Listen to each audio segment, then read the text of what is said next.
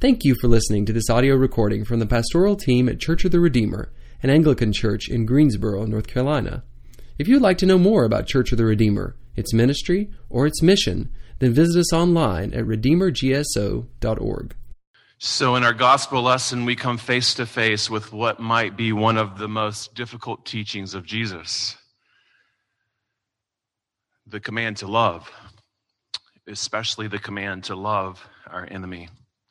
So please pray for me and pray with me. Lord, make us instruments of your peace.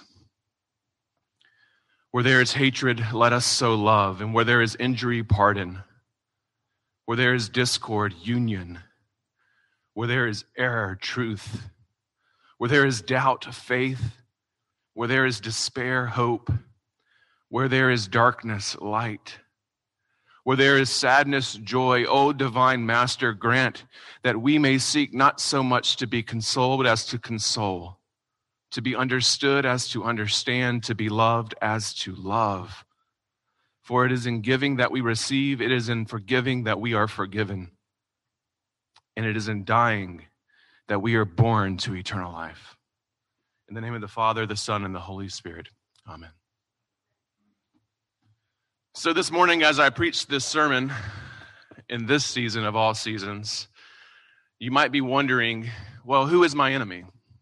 This was a question that came up time and time again in the preaching team when I preached this about 2 weeks ago. And I'm just going to be honest with you, I don't know who your enemy is. And it's even hard for me at times to know who my enemy is. But what I can say is this, that whoever they are, be it a spouse, a child, a family member, a neighbor, local or global, a political opponent, your employer or an employee, a coworker, Jesus says to you, Jesus says to me, Jesus says to us that we are to love them. Whoever will not love his enemies cannot know the Lord and the sweetness of the Holy Spirit. The Holy Spirit teaches us to love our enemies in such a way that we have compassion on their souls as if they were our own children. Let me begin with a story. A little more than 14 years ago, a shooter entered into a one-room Amish school in Pennsylvania. This man dismissed all but 10 girls and fired at them execution style, killing 5 before shooting himself. Within hours, the Amish community forgave the killer and his family. News of the instant forgiveness stunned the outside world, almost as much as the incident itself did. Many people lauded the Amish. They praised them, but others worried that this hasty, this quick forgiveness was emotionally unhealthy. In dozens of interviews with Amish people since the tragedy, our nation would discover and rediscover that the Amish approach to forgiveness is indeed quick and unconventional, but also inspirational to the rest of us. Before the blood was barely dry on the schoolhouse floor and the members who were executed, this community had already begun to offer words and hugs of forgiveness. Shortly after what we would consider a God-forsaking event, the father of a slain daughter explained, quote, "Our forgiveness was not our words. It was what we did." You see, members of this community visited the gunman's widow at her home and flooded her with food and flowers and hugs. They were a few words indeed, but it was primarily their gifts and their hugs and their mere presence, their acts of grace that communicated Christian forgiveness. In fact, of the 75 people at the killer's burial, about half were from that Amish community, including the parents who had just buried their children a day or so before. This Christian community also would contribute to a fund for the shooter's family. You know, for most of us, for most people, a decision to forgive comes, if ever, at the end of a long emotional journey that might stretch over months, if not years and decades. But this community inverted that very process. For them, the Christian tradition predisposes them to forgive even before an injustice occurs, because they understand and they believe their Christian faith is grounded in the teachings of Jesus Christ, to love enemies, to reject revenge, and to leave vengeance in the hands of God. As one father who lost a daughter in the schoolhouse said, quote, "Forgiveness means giving up the right to revenge." Unlike those who hire lawyers at every turn to protect their own rights, the Amish trust in God. They trust in God in the shadow of an unspeakable tragedy such as the one I just recounted. They believe that God's long arm of justice removes that need for human retaliation. And for this Christian community, forgiveness witnesses to a God who forgives sinners and urges them to forgive others, to pass love and grace on to those who wrong them. Can I love in this way? Can you love in this way? I begin with this story because I believe it gets to the heart of what we encounter in Jesus' teaching in the Sermon on the Mount. That love is really difficult. And it's very difficult when it comes to loving our enemies. I begin with this story to put before us an example of a Christian community who models for us what it means to take Jesus' word at his word. A community who lives in the way that makes the kingdom of God visible here on earth as it is in heaven.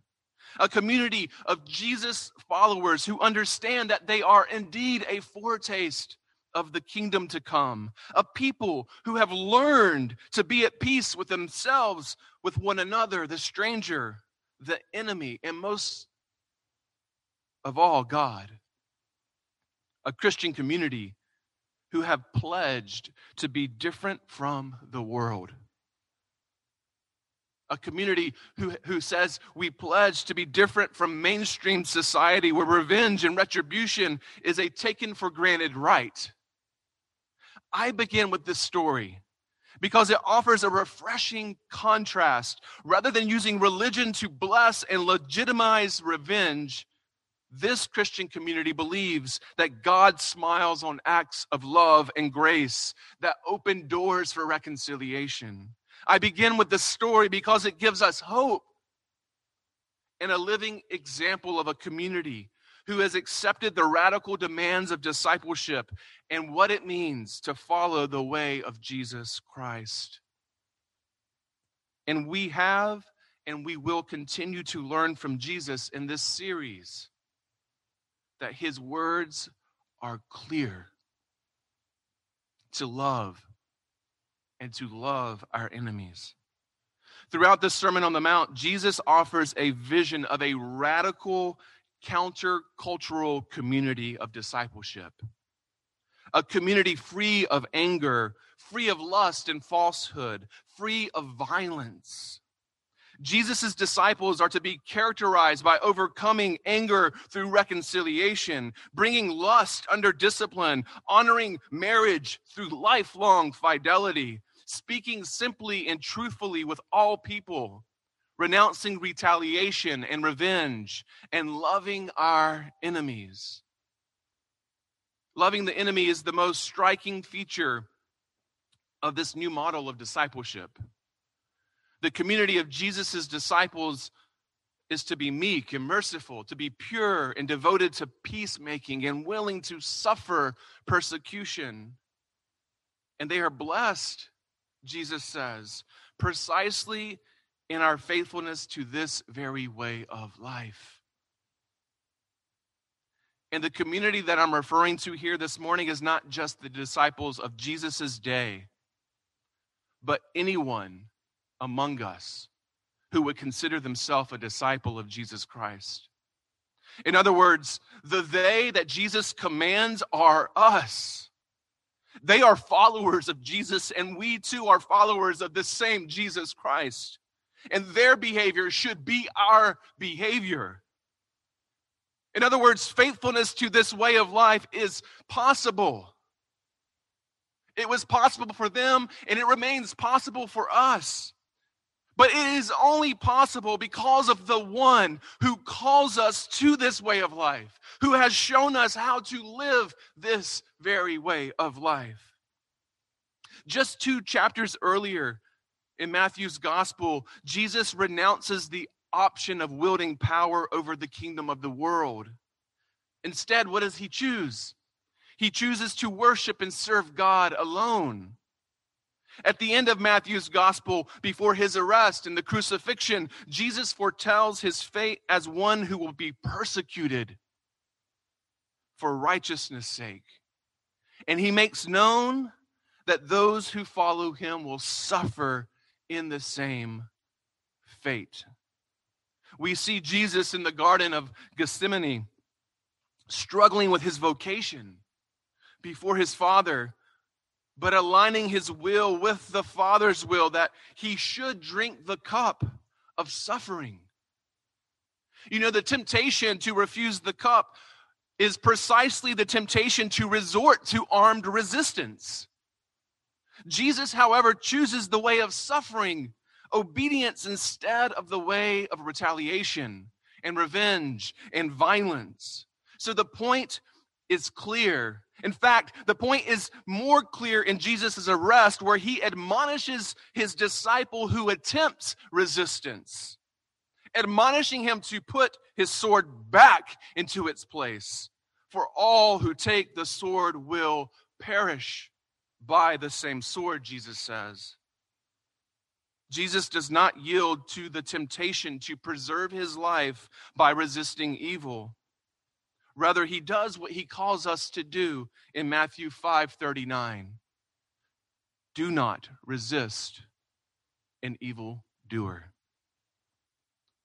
And as the Passion narrative plays out to its inevitable conclusion, Jesus dies powerless. Jesus dies mocked.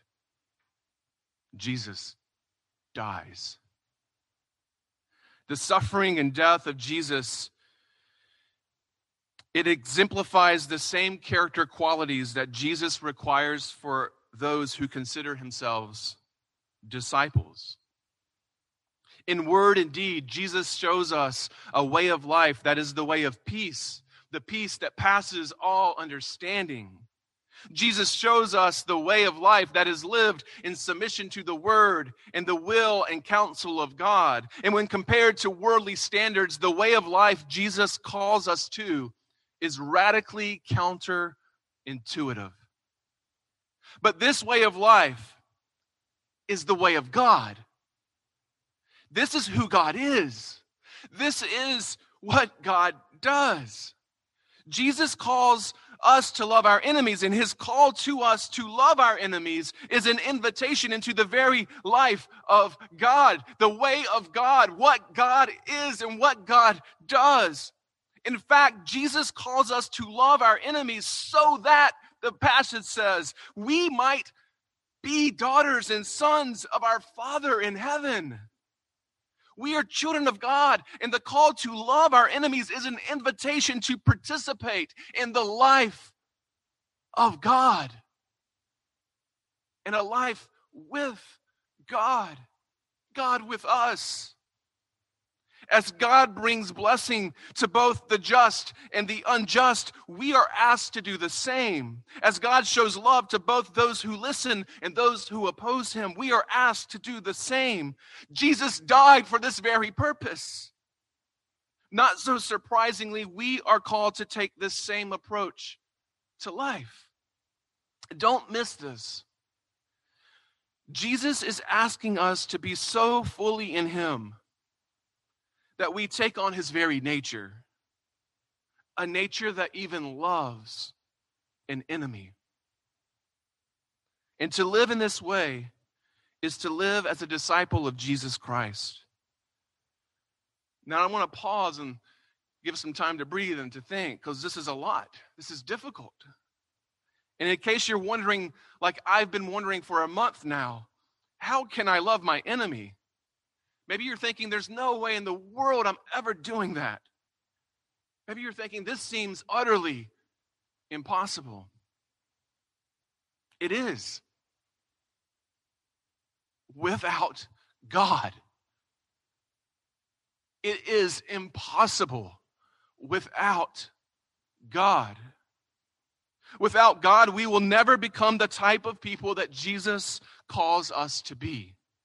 Without God, we will never cultivate the practice of love, not to mention loving our enemies.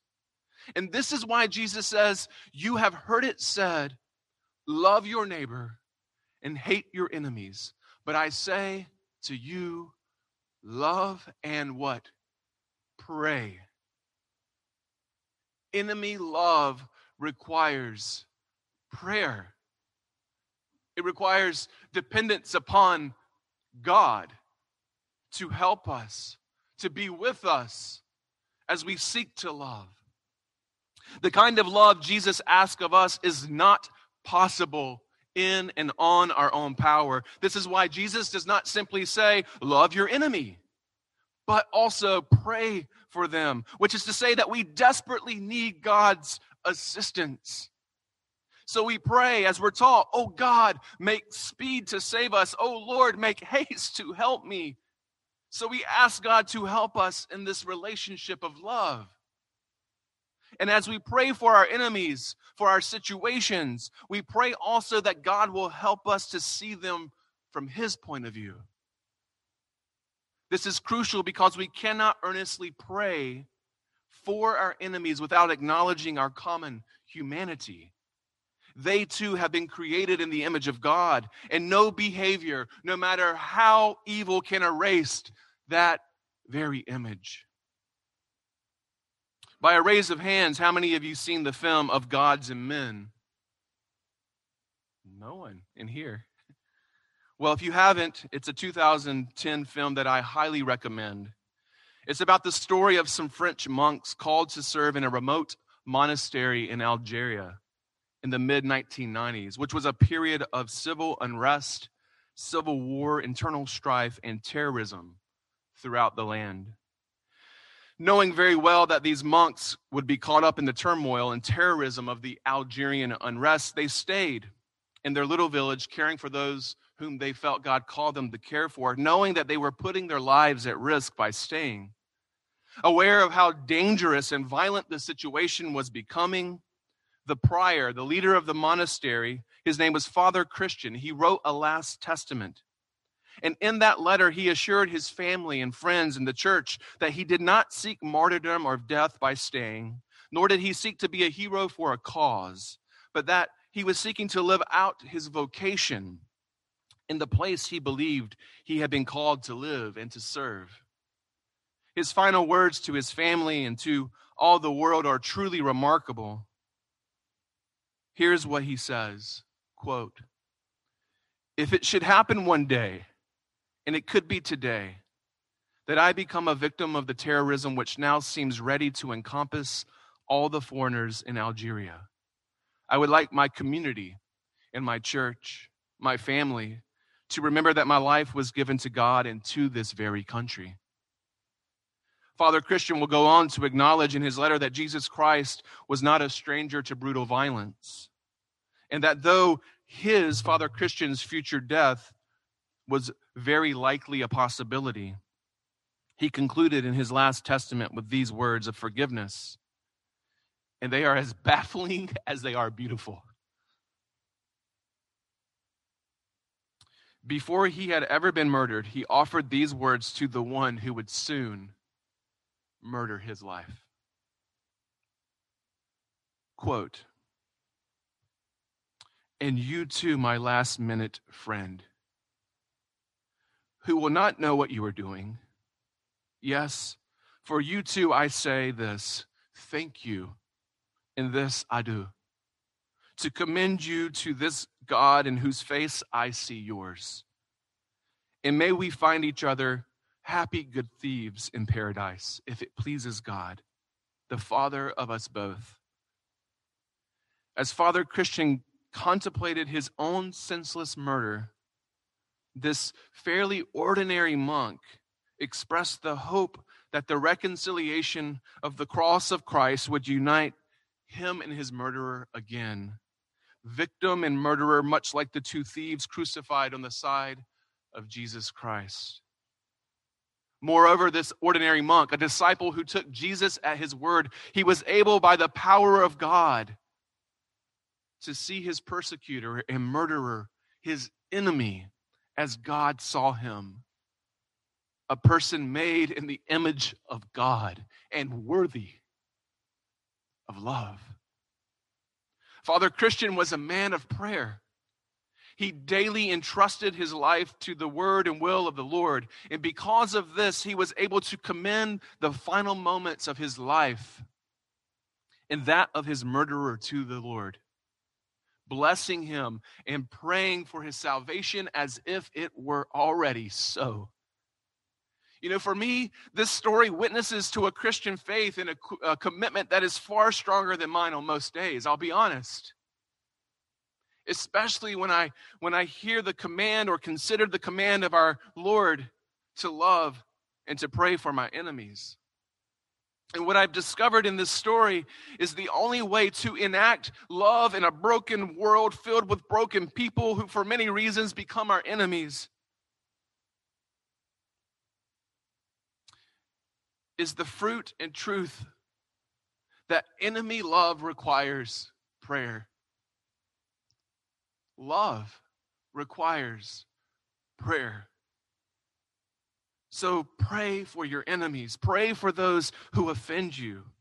Pray for those who persecute you. Bathe them in your prayers. Flood them in your prayers and commend them to God and just hand them over to the Lord. As we strive to pray for and love our enemies, let us do so believing that God's long arm of mercy and grace removes our need for human retaliation and revenge. In fact, there is something even greater than justice, love for the other, even if the other is an enemy. And again, such love is only possible with God. So let us be a people who yield to the power of Jesus Christ in us. Sisters and brothers, may we be a people of the way, on the way that witnesses to the way, the truth, and the life that is Jesus Christ, God in flesh, who for us and who for our salvation, as we confess, came down from heaven, was crucified, suffered death, and was buried. Sisters and brothers, loving our enemies is nothing short of miraculous. It is characteristic of what it means to be a disciple of Jesus Christ. When we love our enemies, we love as God loves. And such love reflects God, the same God who loves us as his enemies, the same God who continues to love us despite our lack of our faith and love of him. And it is tremendously difficult in our world to hear and follow these very words. Why is this so? We live in a world of violence. We live in a world where retaliation and revenge are all too common. And not just in how we act towards one another or others, but also in our words to ourselves and to one another. This is not the way of Jesus.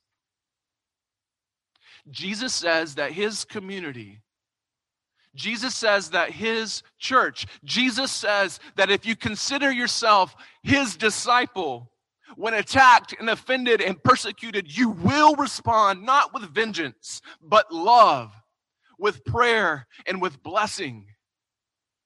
In Jesus' way of life, persecution and offense and attack are opportunities for radical love. The command to love our enemies gives us space to practice the beatitude, blessed are the peacemakers. We live in a world that desperately needs peacemakers right now. Let us be peacemakers, lovers of God and of other people, including our enemies. So rather than contributing to the hatred and the violence that is all around us, the most radical thing that we can do is to love our enemies. And as we do, remember and never forget the words of St. Paul the Apostle in Ephesians 2, that you were once dead in your offenses and sins. You and I were enemies of God.